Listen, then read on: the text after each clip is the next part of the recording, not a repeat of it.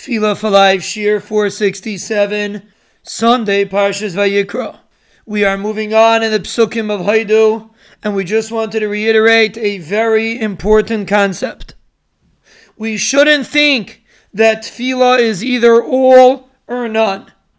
As we approach Pasuk by Pasuk in Haidu, we have to internalize the concept that every word in Tefillah, every advancement in Tefillah, is priceless.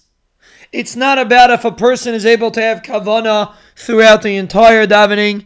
It's about if I can focus on the pasuk that I am saying right now.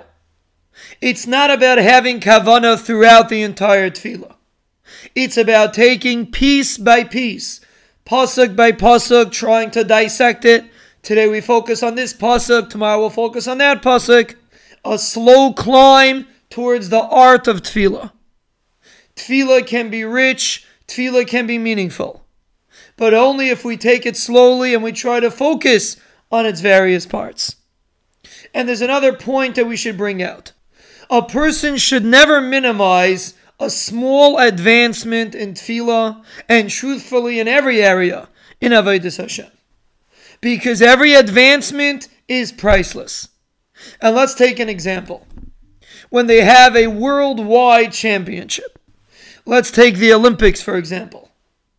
Athletes from all over the world gather together in a challenge to try to run a long race. And they run, and one person wins. So they lift up this person, and he gets a trophy, and he's so special, and he gets interviewed. He is the winner.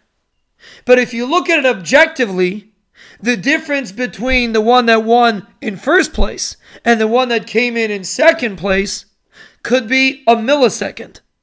It could be that one was just a drop faster than the other one. But the athlete that came out a drop ahead, he is the hero. And the one that was in second place, nobody looks at him. And what's the reasoning behind it? Because he won. He came out ahead.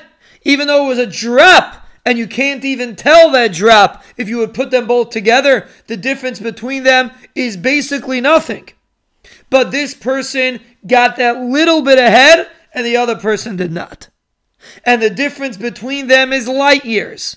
One is a hero, and the other one is somebody that feels like a loser and goes back home, and maybe we'll try again next year. And that is how we have to view Avodas Hashem. Every advancement, every time we grow, even if it's just a little bit, never minimize that small amount of growth. Because that small amount can be the difference between the winner and the loser. And HaKadosh Baruch Hu doesn't expect us to turn over a new leaf overnight and start davening completely with kavanah. But He does expect us to try bit by bit, pasuk by pasuk. And every small advancement is priceless.